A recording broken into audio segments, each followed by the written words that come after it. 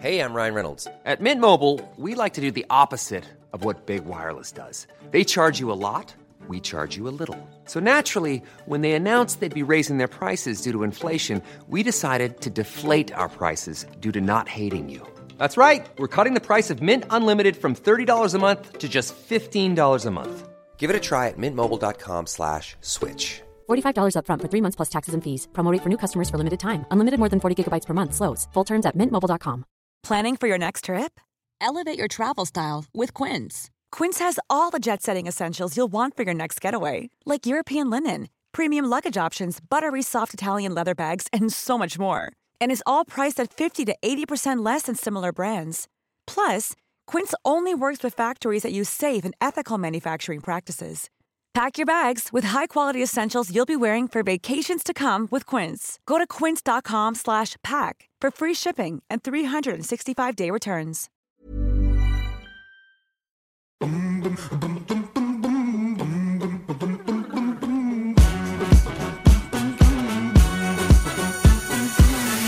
Hello, welcome back to In the Pink with me, Natalie Pinkham, and Bose, helping you stay connected. Now that lockdown is over, for life, because let's face it is a crazy world out there. We don't know what's around the corner, and the art of conversation couldn't be more important in terms of what it is to be human. So I've certainly loved chatting to some great guests throughout this series, and I've really enjoyed getting your feedback on who you've enjoyed listening to and who else you would like to hear from. So please keep that up. Keep messaging me on Instagram. And someone that I've always enjoyed talking to in recent days, weeks, months and years is my Sky F1 colleague, Karun Chandok, and he has kindly agreed to be a guest on this podcast. Now, Karun's knowledge of Formula One is encyclopedic. He has got an astonishing grasp on the history of the sport, but also the future, because not only was he a driver, but he is now a driver manager with a keen eye on some of the young talent coming through. He is very passionate about increasing diversity in the sport, and he's got some great ideas on how we can do that, and some interesting insight in terms of his own experience being one of only 2 Indian drivers to have ever competed in Formula One. So here he is, Mr. Karun Chandok, here on In the Pink. I hope you enjoy. Well, Karun, it's always a bit of a strange one when I interview one of my friends. I actually quite like it, because I feel that you might tell me things I didn't already know about you. You know, it's possible. But I want to... Yeah, go on. Well, we're about to find out, I guess. We are about to find out, you're right. And I'm trying to remember when we first met. It would have been when we were both at the BBC. Yep. And no, hang on. No. What was your first race with Five Live? What was your first race? Yeah, you were definitely still racing. So I was, that would have been 2011, Australia 2011. Yeah, I think we would have met there, because I was reserve driver with Lotus. At Lotus, that's right, yeah. And then I ended up doing some commentary. That was my first year doing some commentary for Five Live, because I filled in for Anthony. I did, I think, 7 or 8 races when Ant couldn't make it with you and Crofty. So yeah, that must have been it. Lovely stuff. Good memories. I can't believe how long ago that was as well. My God, like 9-10 years ago. Crazy stuff. Just think about how many sausage rolls Crofty's eaten in that time. I daren't hazard a guess. But we will by the end of this. In fact, I'd like any listeners just to hazard a guess. Just send me any predictions on that, and then we'll try and work it out. I want you to cast your mind back even further, though, to your childhood. And it occurs to me that motor racing is quite an unusual thing for an Indian kid to be into, because you have this religion of cricket in India. Why did that not draw you in? Oh, it absolutely drew me in. I played cricket like all the other kids in school. You know, we played on the street outside our house. We played with our neighbors. That's what you did every afternoon after school. You played cricket. But for me, I was in a very unique position because my family were into motorsport. My dad used to race and rally at the time. My grandfather before that, since the late 50s, I guess. And My grandmother did some races, in fact, in the early 70s as well. And her best story is how she finished third in one of the races, despite the fact that her door hinge gave way. So she had to hold the door with one hand and still finish third, which was a hell of a result. I grew up in that motorsport environment. We constantly had motorsport people in my house. Then my dad, started taking on responsibility of running teams as well as driving. So I would spend all my sort of spare time and weekends in the workshop with him and with the mechanics and just learning about cars and mucking about with cars and on the odd occasions then have a bit of a drive and go from there, really. So where did it all start for the Chandhocks? Where did this interest in Well, our family business was to do with cars, and my great grandfather had a business with his family doing motor parts. Basically, we were trading motor parts, and then I think my granddad started a garage, and so alongside the trade of sourcing the parts, we were then fitted to cars, I guess. I presume that's where it started. But then my grandfather was the one who got into motorsport. He just liked driving fast. And then he ended up founding the federation in India, which still exists today. And he, along with two of his mates, basically went and formed a trust and went to the bank, borrowed the money through the trust, and built India's first racetrack in the mid-'80s. And Jackie Stewart came to India in 87 and laid the foundation stone to inaugurate the construction site, and had dinner at my grandparents' house, actually, which is pretty cool. I had to remind Jackie about that only a couple of years ago. And he's an extraordinary man. I mean, you know him. His memory is still so good. He remembers going and having dinner in my grandparents' dining room in 1987, which is quite amazing. Wow. And I guess it wasn't a given that you'd be any good. So when it dawned on your family that you actually had some real talent, I bet they were seriously pumped about that. Well, it was a funny one because growing up in that environment in India, it was almost a given. The people around the motorsport community just assumed I would be taking part as a driver one day, whether it was racing or rallying, because I was always around the racetrack. My brother, on the other hand, had no interest in the sport. And this is the interesting thing. It's not like my parents pushed me towards it. They let us choose whatever we wanted. He had no interest. He actually became a professional cricketer, funnily enough. And but I was always interested in it. And then when I turned 16, which was the age to start racing in India, I went to my dad and said, right, I'm old enough now. Let's, can I go take part? And, can we sort something out? And he just looked at me and says, well, you're about 25 kilos too fat, because I was 96 kilos at the time. And so we made a deal that if I lost 25 kilos, then I could go racing. And I had to make a deal with my mum that my grades in school wouldn't drop, because I was still in my final year of A-levels at that time, or the equivalent of A-levels. And by October, I'd lost 26 kilos in 10 months and did okay at school as well.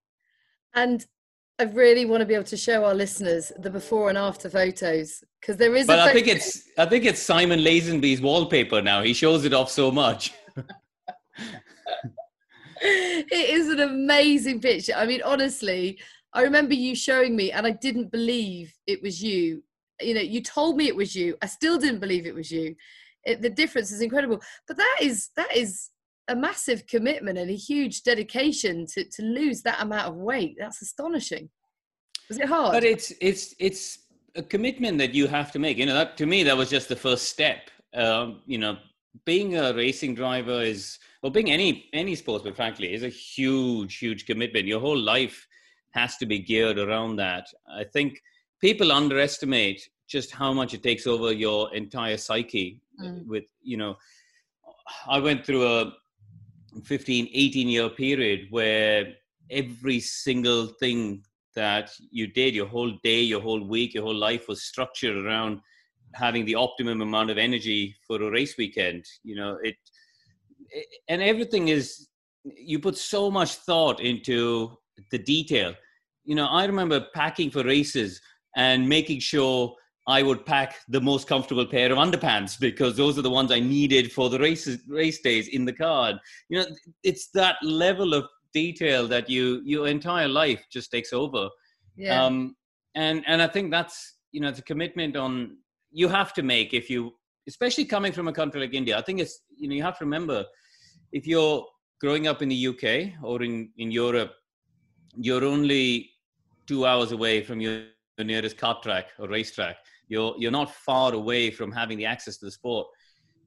When I was growing up, you know, Silverstone seemed like another planet. I remember going to Brands Hatch for the first time and having goosebumps because I never dreamt as a kid watching it on TV. I would be standing there in the pit lane, driving around that circuit. And I think, you know, that feeds the motivation for people from Asia or from Japan or from Brazil, you know, who are so far away.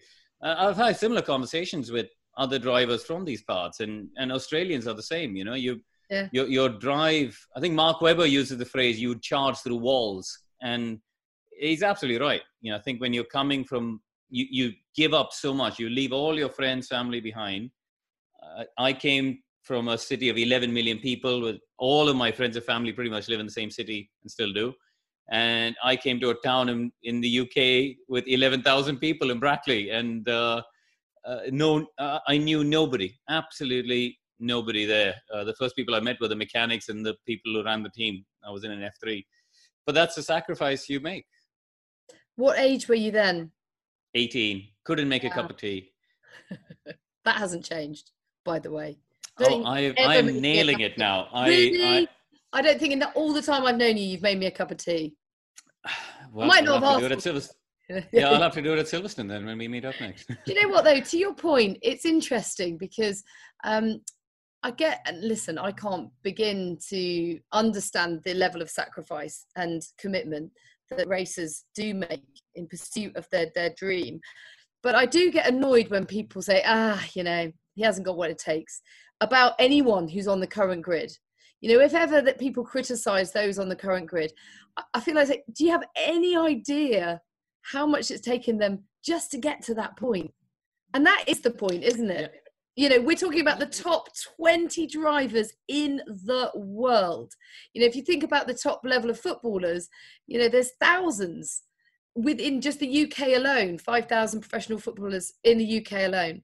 And this is 20 of the top drivers. Now, I know money is a big part of that, and people will be shouting at their, you know, radios or devices, whatever they're listening to this on, and say, well, money's got to get you there. But talent plays a massive part too, doesn't it? And commitment, dedication is such a huge prerequisite, if you like, for this world. Yeah, that's right. I think, you know, there aren't any bad drivers in Formula One. I think, especially in recent times, I think if you go back to let's say the 80s, maybe even the 70s, possibly even early 90s, when you had pre-qualifying and you had 30, 35 cars on the grid, you know, you had some fairly shambolic operations with some pretty mediocre drivers who would get on the grid. That isn't the case anymore. You know, any driver who you've seen come through to modern Formula One has won races in Formula 3, has won races in Formula 2 or GP2. And that on its own tells you that they are very good racing drivers. You know, Not all of them are Lewis Hamilton. Not all of them can be Lewis Hamilton. But that doesn't mean that they don't deserve their place on the grid. So just tell us about that culture shock of coming to Brackley and sort of adapting to this new life in Britain.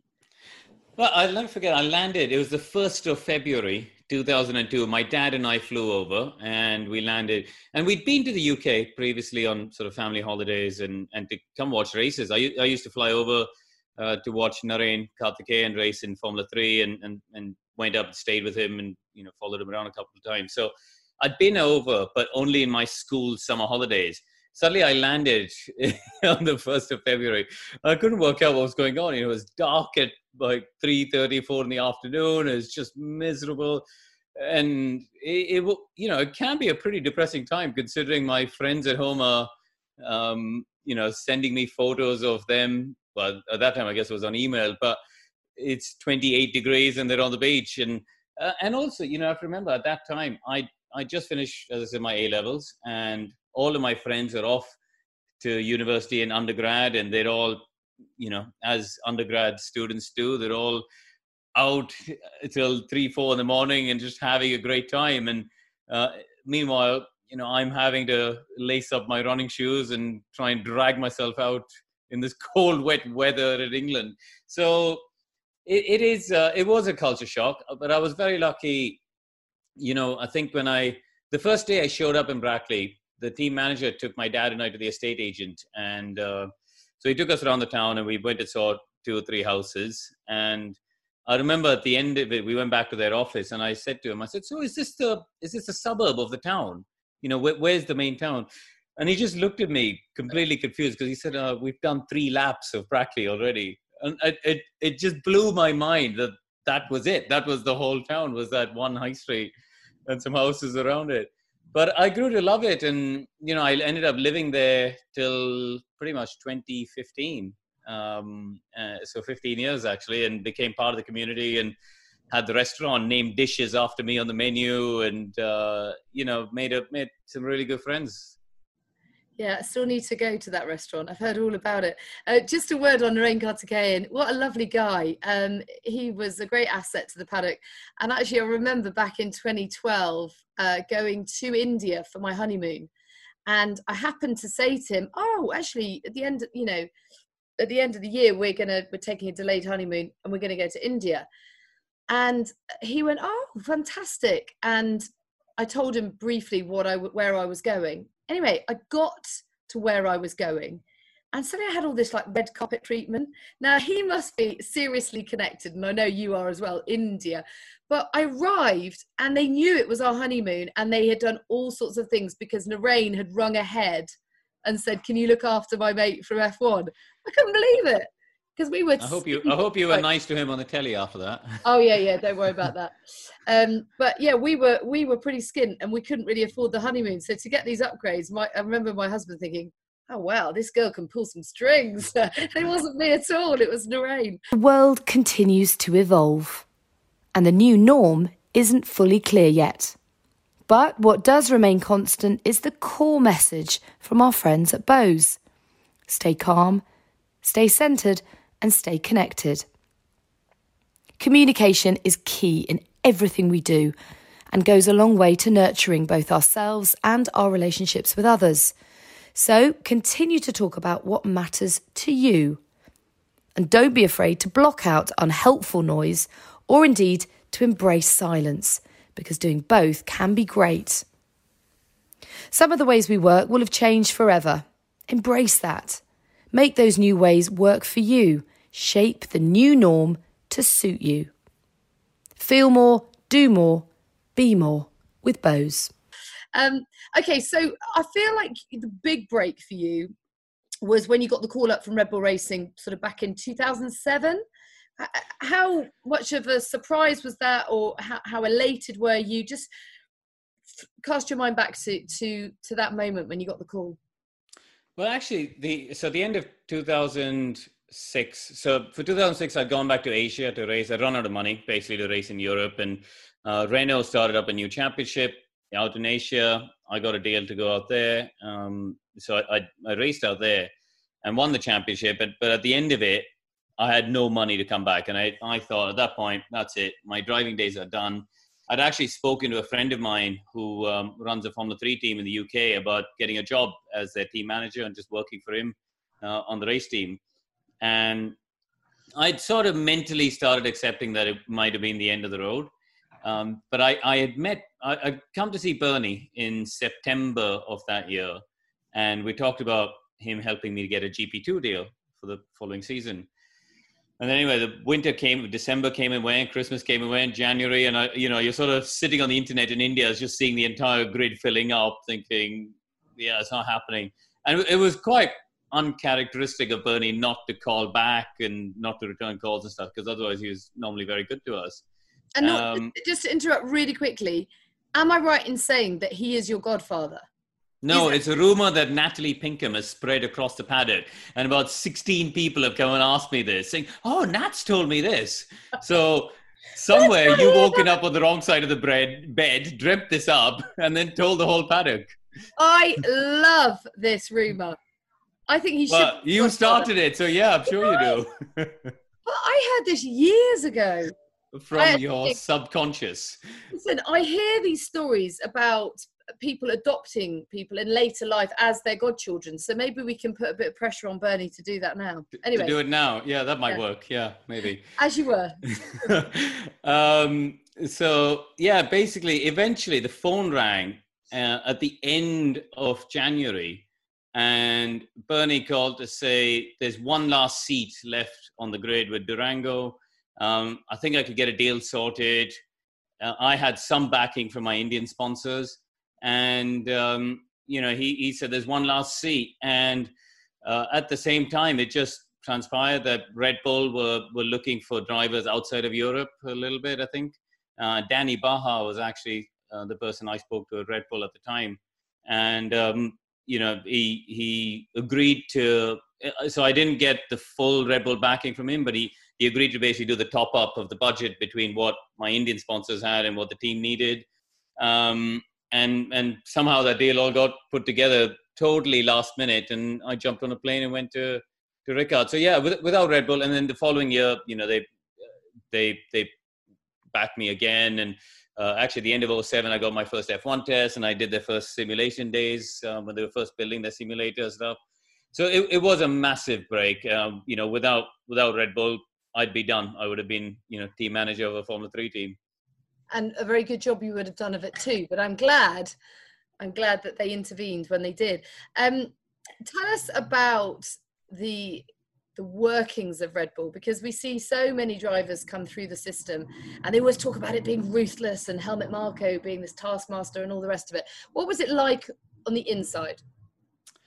If I'm perfectly honest, I didn't do a good enough job of really developing that relationship with Helmut that I think other drivers did. I mean, I remember being on, and I won't mention names, but I remember being on flights back from races with other Red Bull drivers who I was racing with in GP2. And we'd all be on that same EasyJet flight coming back into Luton. And I'd hear them across the aisle on the phone to Helmut after every race. And basically all they did was just complain nonstop about the team they were racing with and telling Helmut how the team was this, the team was this, the team was this, but I still managed to finish whatever, 8th or something. Whereas I was always the opposite. I ingrained myself with the team that I was racing with, whether it was Durango or iSport or whoever. And my approach to life, in not just driving, but in anything I do, has always been to look at myself first and my errors and the problems that I could have overcome or I could have done better. And I did that as well in my conversation with Helmut. I was maybe in hindsight too quick to blame myself, and he just took it as, well, you're just the one making all the screw ups. And there are a couple of decisions in terms of choosing teams and stuff that he wanted me to do, but my gut told me to go elsewhere. And in the end, I think while I think my decisions might have been correct, politically it didn't help me with Helmut in the long run. And those are lessons, life lessons you can only learn with age, right? I think I wasn't. I mean, there's a lot to be said about how you network yourself with key people in the paddock, in the sport, in life, in the world. I've never been somebody who's particularly good at that. I think, honestly, I look at people like Jason Plato, even outside of F1. I look at David Coulthard. Even in the broadcast world, people like Crofty and yourself, you guys are naturally warm people that you go out there, you'll talk to anybody, you put yourselves out there, you build that network up. That comes naturally to you. My natural state of the pleasure I get, I should say, from life is I'm a bit geeky. I like spending time with engineers and mechanics and boffins. And, I would, instead of networking with the right people in the F1 paddock, I would be spending time chatting with engineer friends of mine from other teams in the GP2 paddock about their drivers. And it's like, that in itself is lovely. And I tell you what, it's echoes of. There's never been a faster or easier way to start your weight loss journey than with PlushCare. PlushCare accepts most insurance plans and gives you online access to board-certified physicians who can prescribe FDA-approved weight loss medications like Wegovy and Zepbound for those who qualify. Take charge of your health and speak with a board-certified physician about a weight loss plan that's right for you. Get started today at plushcare.com/weight loss. That's plushcare.com/weight loss. plushcare.com/weight loss. Imagine the softest sheets you've ever felt. Now imagine them getting even softer over time. That's what you'll feel with Boll & Branch's organic cotton sheets. In a recent customer survey, 96% replied that Boll & Branch sheets get softer with every wash. Start getting your best night's sleep in these sheets that get softer and softer for years to come. Try their sheets with a 30-night guarantee. Plus, get 15% off your first order at bollandbranch.com. Code BUTTERY. Exclusions apply. See site for details. Hey, it's Paige DeSorbo from Giggly Squad. High quality fashion without the price tag. Say hello to Quince. I'm snagging high-end essentials like cozy cashmere sweaters, sleek leather jackets, fine jewelry, and so much more. With Quince being 50 to 80% less than similar brands. And they partner with factories that prioritize safe, ethical, and responsible manufacturing. I love that. Luxury quality within reach. Go to quince.com/style to get free shipping and 365-day returns on your next order. Quince.com/style. Charles Leclerc, blaming himself very quickly. There is something very endearing about the way he does that when he makes a mistake. But as you say, you walk away remembering that he made the mistake, whether that was fair or not. And it's just an interesting one, isn't it? It's like if I said to you, how was your race today? And I hadn't seen it. And you went, well, actually, it was crap and I was terrible. That's what I would take away from that. And I probably, even if I didn't bother to then watch the race, all I've remembered is that Karun had a terrible race. Whether you did or not, you're probably being too hard on yourself. Isn't it? Yeah, I think some of it comes from, my natural competitive instinct is first against myself. I'm very hard on myself to do better, and I think that's when you look at the big picture, that's actually in some ways that's that's been a downside, actually. Yeah, but then the flip side of that, and again, I won't name names, but there is one current driver who I know some people feel doesn't own the moment. And when he makes mistakes, he doesn't actually put his hand up. And that in itself can backfire on you, because you're like, well, look, we all make mistakes. And actually people would have a lot more respect for you if you stood there and said, my bad, I've got to totally own this moment and move on from it.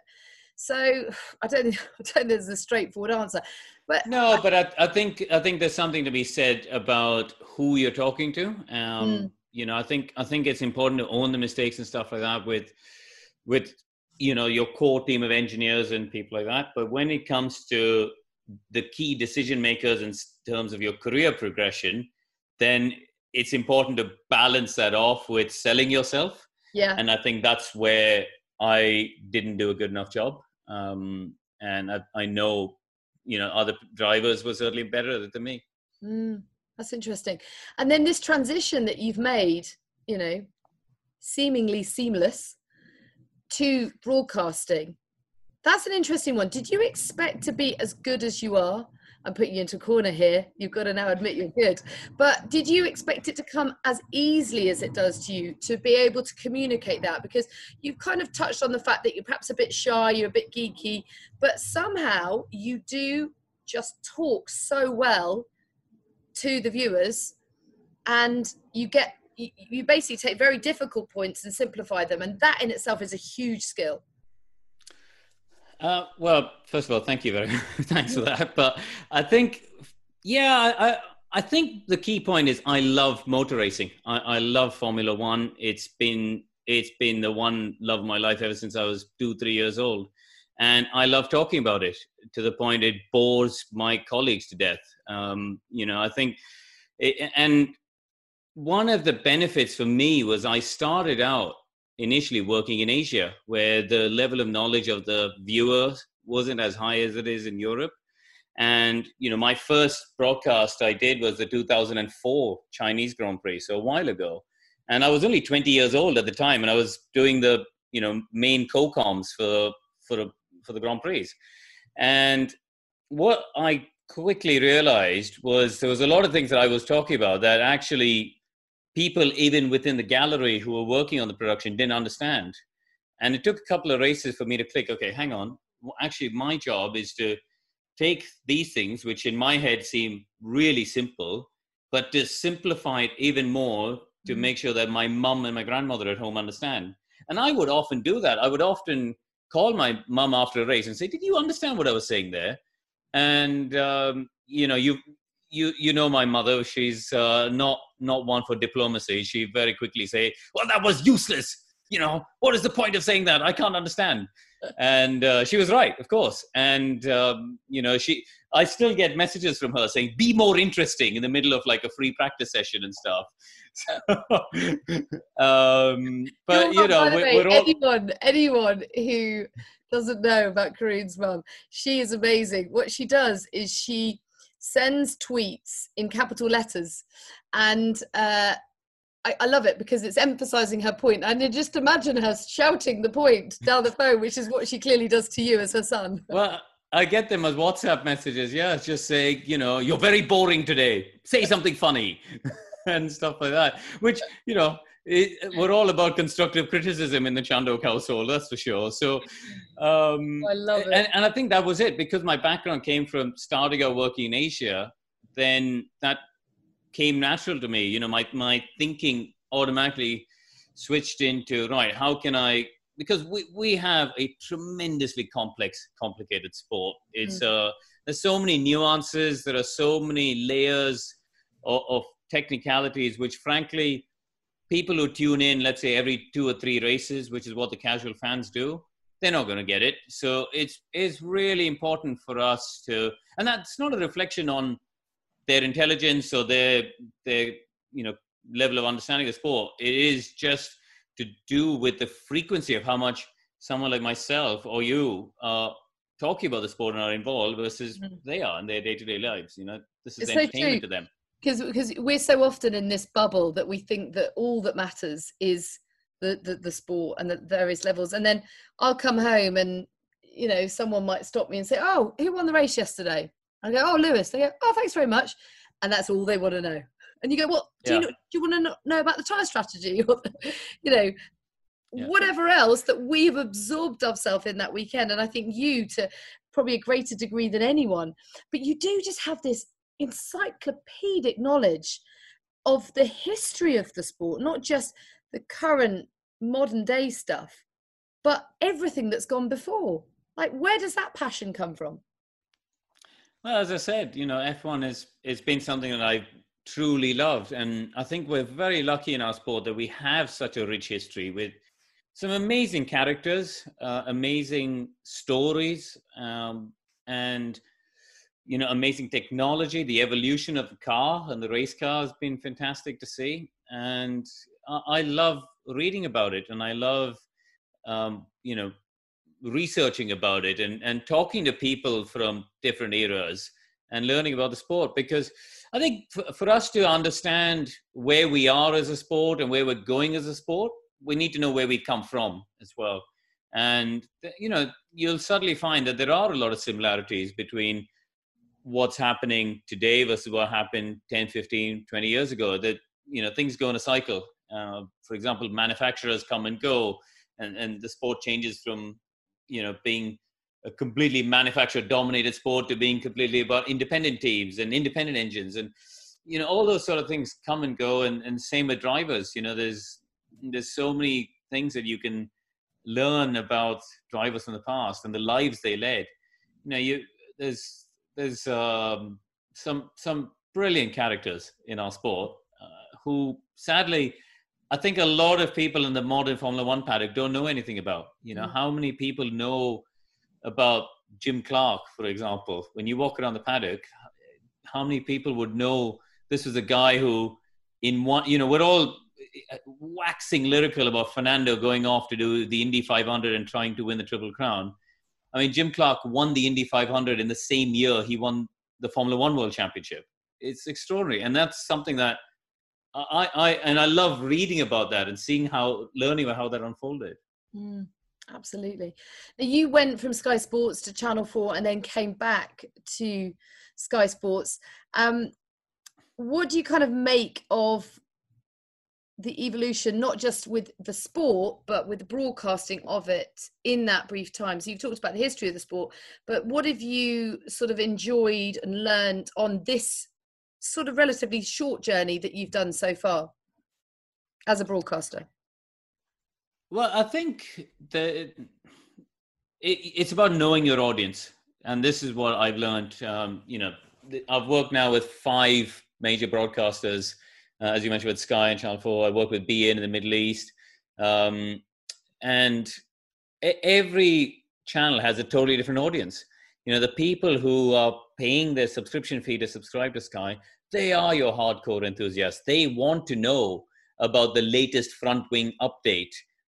The viewers in Asia on Fox, or the viewers in the Middle East, or frankly, the casual fan who watches Channel 4 doesn't necessarily care about the flick up on the barge board that, is sending Ted Kravitz into a 20,000 RPM spin of excitement.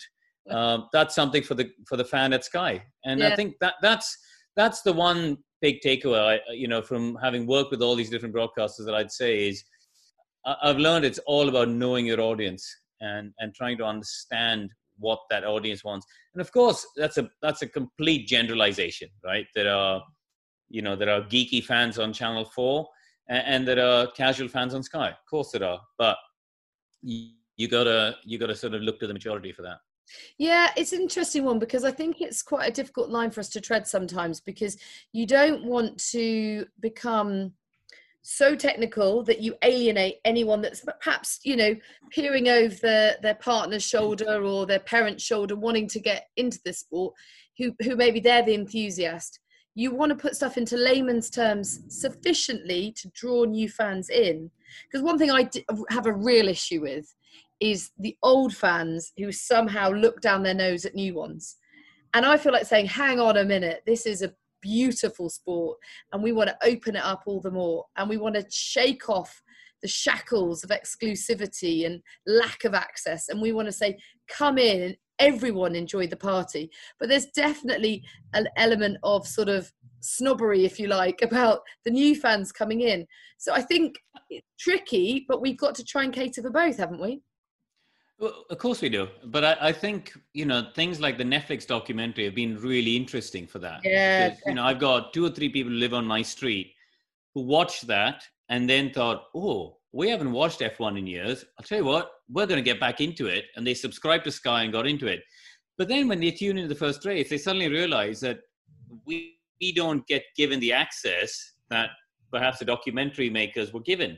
And therefore, they almost come away slightly surprised with how little we're able to show of the stories behind the scenes. Now, I think the biggest problem is that, and we're not going to fix it because that's the way the world has gone, but the teams and the team's communication departments and the team management, they're all so protective of what the drivers and the team members say that everything gets filtered. I look back to, watching Senna and Mansell and Prost in the early 90s and late 80s. And, Senna would have won a race and he'll basically sit there complaining about this, that, and the other, and essentially saying the team hasn't been good enough and all the rest. And today he would be ripped to shreds by, the team management and the comms people and the sponsors and all the rest of it. But it's just, there's a real clampdown, isn't there, on the driver's freedom of speech, really, in some ways. And I think that's a bit of a shame. When as we said, when I saw the Netflix documentary, or frankly, during lockdown, you saw them doing the virtual racing and stuff, and their inner personalities start to come out. And we know from, shall we say, off-screen conversations that there are some great characters and personalities on there. But even people like Daniel or people, you know, who like Max, who've got a real spark about them, as soon as the cameras are on, they're having to dumb it down because, and I don't get me wrong. I think some of it is to do with this internet age we live in, isn't it? Where they say something off the cuff, slightly joking to you on Sky, but then there's some blogger somewhere who watches that, takes it out of context, and suddenly it becomes some internet phenomenon where, you know, he's slamming the team and this and it's just. And I think that's the problem, is that people who are so quick to do the clickbait headlines nowadays, it's taken away some of the character from the people within the paddock. Yeah, I couldn't agree more. And I think it's down to us to sort of humanize them, because, you know, I think that's what Netflix did very well, was that they showed us how they are superhumans. They almost deified them in the cockpit. But once they got out, they showed us they were normal lads. And I loved the depth that you got on each of their lives, because you met their parents or their girlfriends, and you got to see the enormous amount of sacrifice that everybody makes in order for that one guy to get, you know, onto the grid in Formula One. So yeah, it's great. And yeah, my brother and his wife, my brother's always loved F1, but his wife has never really been interested. And she watched the Netflix series and she watches religiously now. It's great. Brilliant for all of us. I tell you, I mean, it's been an amazing time for sports documentaries, hasn't it? You know, I watched the Michael Jordan one, the Last Dance. I saw there's one about the Australian cricket team, I think, called The Test. It was fantastic stuff. I mean, there have been some really, really good documentaries out there. But what does that tell us, Nats? Is we're all watching it, even though I don't really know a lot about basketball, because of the human story. You know, people at home are craving the human story. Yeah. But we're not able to tell the human story because these drivers are being restricted by the time they're allowed to talk. You know, the time they're allowed to talk, the media is restricted. Everything is according to a schedule. You know, if you talk to someone like Steve Ryder, who broadcast in the UK, you know, he was the main presenter during the era of Mansellmania. You know, he tells a great story about walking around the infield at Silverstone. Mansell had just taken pole, crowd going wild, Mansellmania, cover page of all the, you know, Fleet Street papers. And there's Nigel sitting, he's got a caravan in the infield, he's got a white picket fence around it, and he's just sitting there in a deck chair, chatting away to anyone who walks past and around him, whether it's fans or media or whoever. And that's gone. You know, now the drivers all go hide in their rooms and they hide in these motorhomes. I think, yeah, the sport has changed. And in this respect, I think not necessarily for the better. Well, hopefully it's something that can continue to evolve and, you know, improve. In the Pink and Bose want to support you in whatever way we can during these uncertain and constantly evolving times. So we're giving away more noise-cancelling headphones to bring some added calm to your life. To win the headphones, just tag in the 3 friends you're most looking forward to reconnecting with once lockdown is fully lifted. Always include the hashtag Bose, and those headphones could be yours. Good luck and stay connected. Talking of evolution, talking of change, what have you made of the Black Lives Matter movement? And you know what, I'm going to say at this point, because I know you and I have discussed it so much in recent weeks, and that's great, thank you, because I've really enjoyed hearing your thoughts on it, but I want to kind of get them on record now. I don't know what else to call it other than the Black Lives Matter movement, because but Black Lives Matter is obviously an organisation that a lot of people, some people feel uncomfortable with. It is also a statement that says Black Lives Matter, because of course they do. And I know that we've all come in for some criticism of this. You know, we were wearing badges to show our support, and then people were like, well, hang on a minute, do you even know what this organisation stands for? So I kind of wanted to clarify that to begin with, that I know you're the same, back and believe in improvement, change, diversity, on every level in Formula One. What has been your initial thoughts, if you like, and how have they evolved over the recent weeks? I think it's been a really educational couple of months for me, really. If I'm perfectly honest, I didn't understand why the movement gathered such a lot of steam on this occasion after obviously the tragedy with George Floyd in the States. But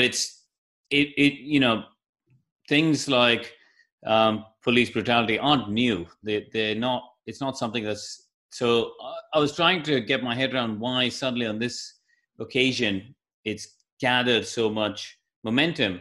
And then in that process, I spent time speaking to. So a friend of mine works in New York for the state, and part of her her role is essentially. She's a psychologist, and she works with patients, understanding whether they are ready to be put back into society, after they've served a certain amount of time in prison. So she worked at Rikers Island, some of the really tough prisons in there. And having several conversations with her made me really fully understand, because I haven't spent that much time in the States, so I don't really understand how big the problem was. But having these conversations with her made me understand how much there is still an issue between how black people are treated by the police versus white people. And so, you start with that, and then you start to broaden the conversation to what Formula One have talked about, which is, it's about diversity and inclusion, not just to do with race. It's to do with gender. It's to do with socioeconomic, which I think is very important and often overlooked. Because I think, when people talk about diversity and inclusion, they immediately go to race or gender. But actually, we need to really look at the socioeconomic side of it and see how do we make it more affordable for people to go and get the qualifications they need to work as an engineer, or to get onto the ladder of karting to become a driver, from all different walks of life. I think, there's other aspects. How do you make the introspective versus the introverts versus the extroverts, right? How does, if you look at even in let's say in any meeting in the paddock, it's the extroverts that are heard. You and I are lucky, we are extroverts, but when we sit around a table of 10 or 12 people, there may be an introvert around there who actually has some, really, really important, valuable opinions, but is shy to share it. How do we make that person feel comfortable and included? And it's something that, honestly, we don't all think about enough. And I think, so, it's, as I said, it's been a really educational couple of months for me to understand really what, as a sport, Formula One needs to do. And I think that includes all of us as the community, as members of this sport. I want to add sexual orientation to your list as well, because I'm really surprised the lack of openly gay men and women there are in Formula One. And then on top of that, I was talking, obviously, we were all talking to Lewis at the weekend after the Hungarian race, and he made the point, I just wonder how much would have been done in our sport if I wasn't here. And he wasn't trying to give himself a pat on the back. He was just saying, I am a 6-time world champion, and I'm being heard because of my status within the sport. If I wasn't here, would anything be done? What do you think? I think he's got a very powerful voice, and he's using it. I think there is an element of truth in what he's saying. Certainly he's got the ability to really make people sit up and think. If I'm perfectly honest, his tweets and his Instagram posts made me pay more attention to reading about the subject and learning about the subject. So, I'll stick my hand up and say, absolutely, I was influenced by what he was saying. Sorry. I think what's interesting is the reaction of different people in the paddock. And this is also amongst other drivers. I think, some of the drivers have looked at it and gone, yeah, you know what? Fair play to Lewis. He's right. We should be thinking about it more. I should be educating myself more, because it is an interesting point, which is the school of thought that, as I said, I came from. But there are others who just because Lewis called them out for not speaking about it, put their noses completely out of joint and have completely disconnected themselves from the conversation and are sort of doing the bare minimum to appease their sport or appease their team without actually engaging in the conversation. So do you think he got it wrong then by coming out on the offensive? Perhaps if he'd encouraged a wider dialogue, if you like, from the off. Because I think I get it. I get why he was pissed off and why he wanted to say what he did. But maybe, as you say, that did put people's backs up. Maybe that did.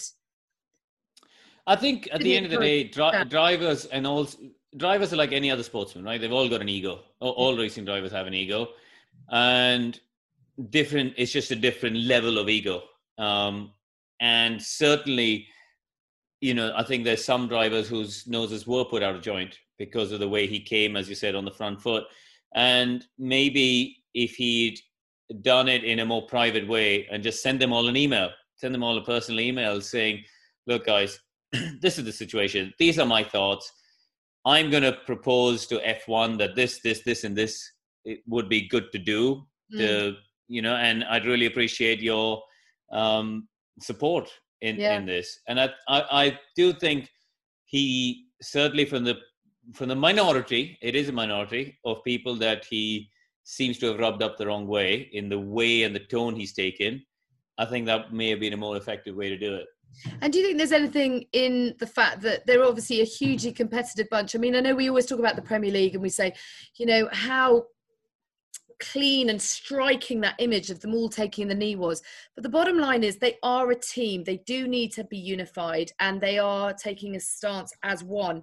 Whereas we've got quite a disparate group here. We've got competitors who probably don't want to say, well, I'm fighting against him on the track.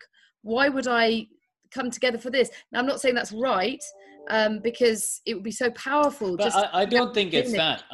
I don't think that's the issue. I think what we have to consider is F1 is a bit more complex because you've got 14 different nationalities of drivers on the grid. I think you've got football teams as well, though. I know, but what I'm saying is you've got 14 different nationalities amongst 20 people as a percentage. Right. That's quite a lot of culture. International group. Yeah.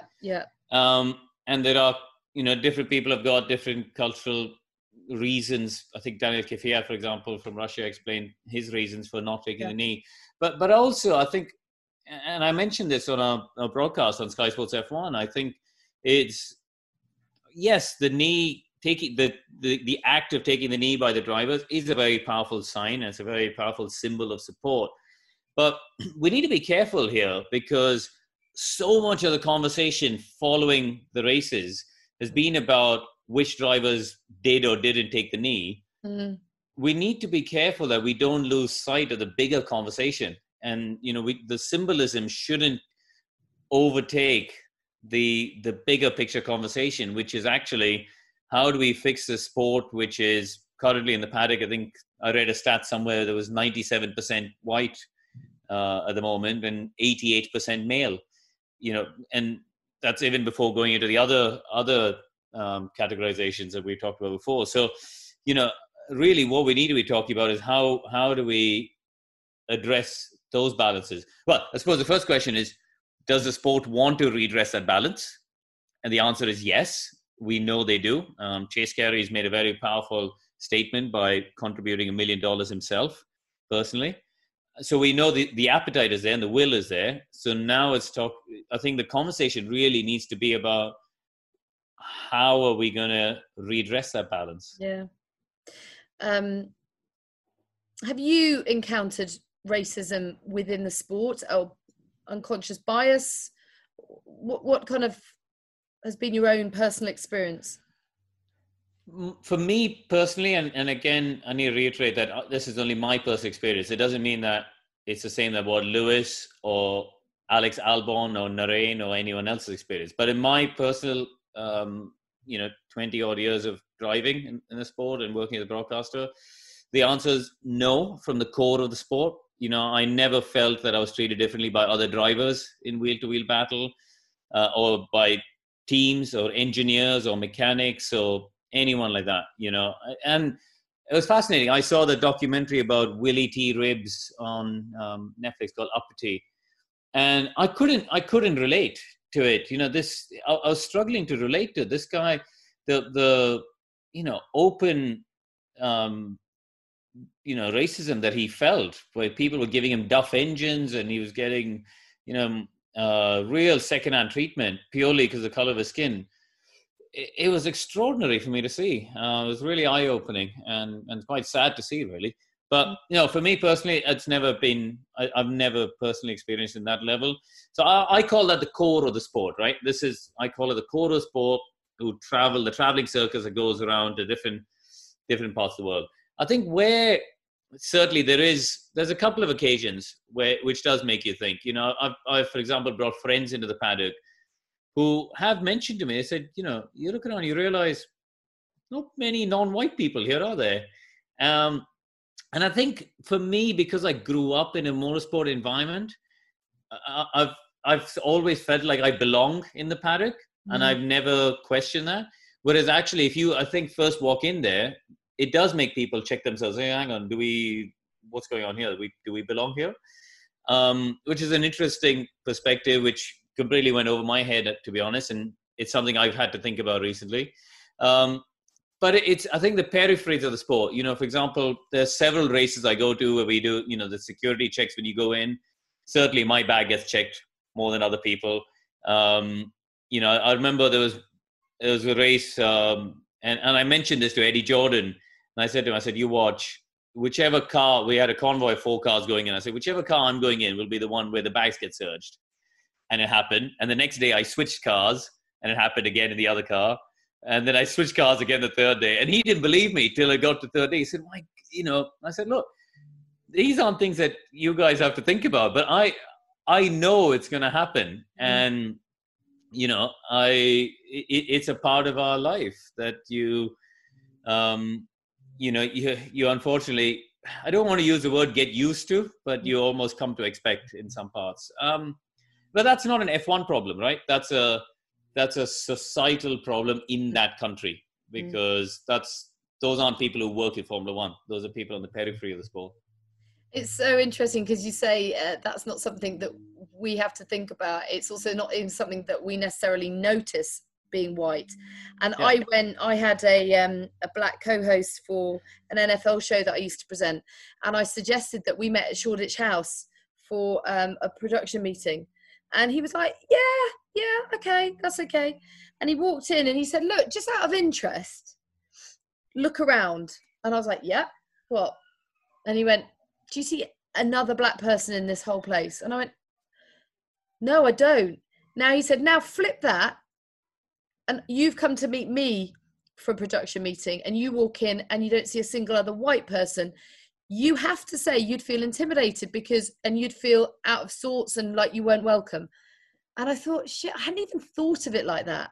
And this is why the whole process and all these conversations matter, and they really help, because we're all being educated. We're all works in progress. And actually talking to Lewis on Sunday off camera, he said, I don't have all the answers. I'm learning on this as well. And it was refreshing to hear him say that. But I have to say how impressed we all were with just how incredibly well he performed in Hungary, when he has got so much going on off track as well, because that would and could be a distraction for some people, and it clearly isn't for him. If anything, it almost motivates and energizes him, which is astonishing. Brilliant. Yeah, no question about it. He's able to clearly create that separation in his mind between when he needs to focus on driving the car and and then focus on other issues outside of it. It is very impressive. And I think it's been really interesting talking to people within the sport, within the paddock, because the immediate reaction, and I've seen this even on like my Facebook feeds and things like that from people I know from within the sport, and there's like this immediate reaction from people of saying, oh, I'm not racist. I have, and often they'll come up with some story about how they have a black or brown friend and this and this and this happened, and therefore they're not. And it's like, no, you're not getting the big picture here. You're not understanding it. And, I told a story of how I went to the station on, I think it was 3 occasions I've been to the station to pick my wife up when she got off the train.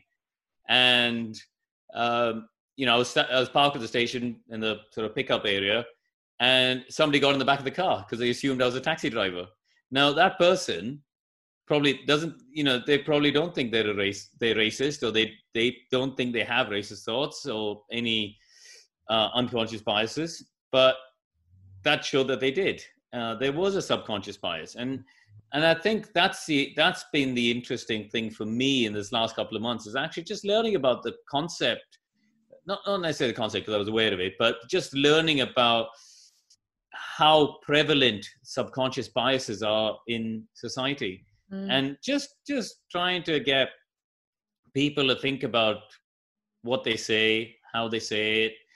And, there's a fine line with friends as well, right? I think there's a lot of people who,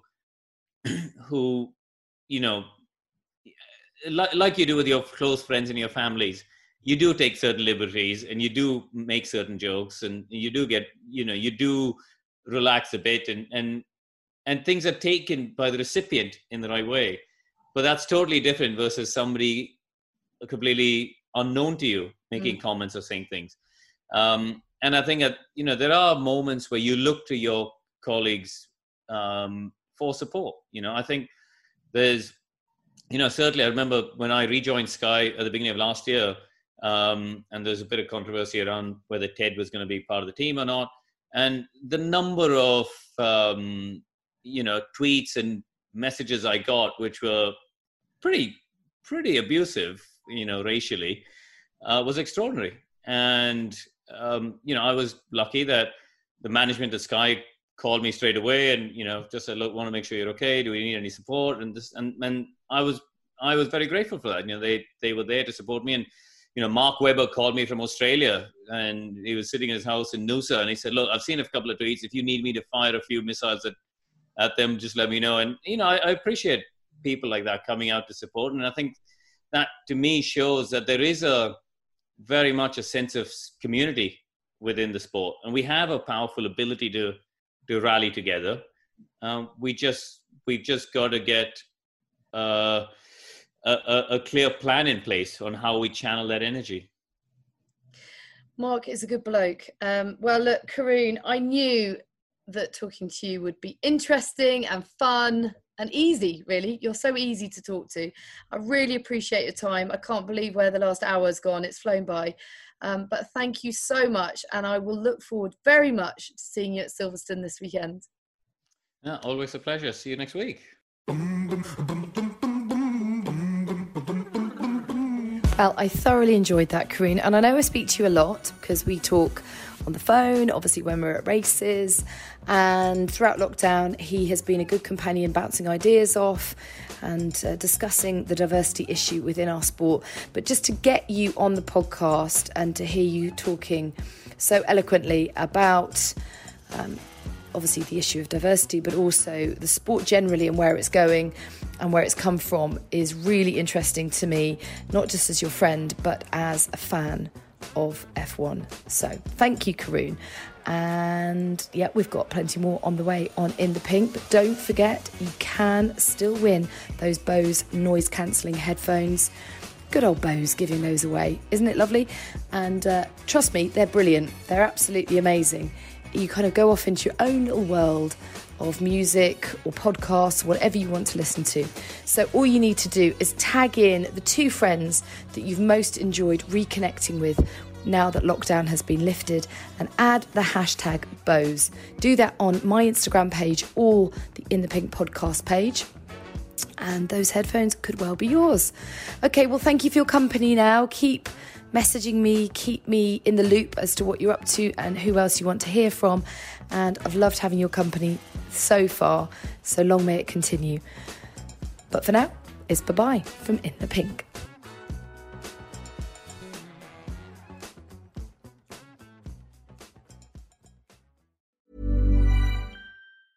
Mom deserves the best, and there's no better place to shop for Mother's Day than Whole Foods Market. They're your destination for unbeatable savings, from premium gifts to show-stopping flowers and irresistible desserts. Start by saving 33% with Prime on all body care and candles. Then get a 15-stem bunch of tulips for just $9.99 each with Prime. Round out Mom's menu with festive rosé, irresistible berry chantilly cake, and more special treats. Come celebrate Mother's Day at Whole Foods Market.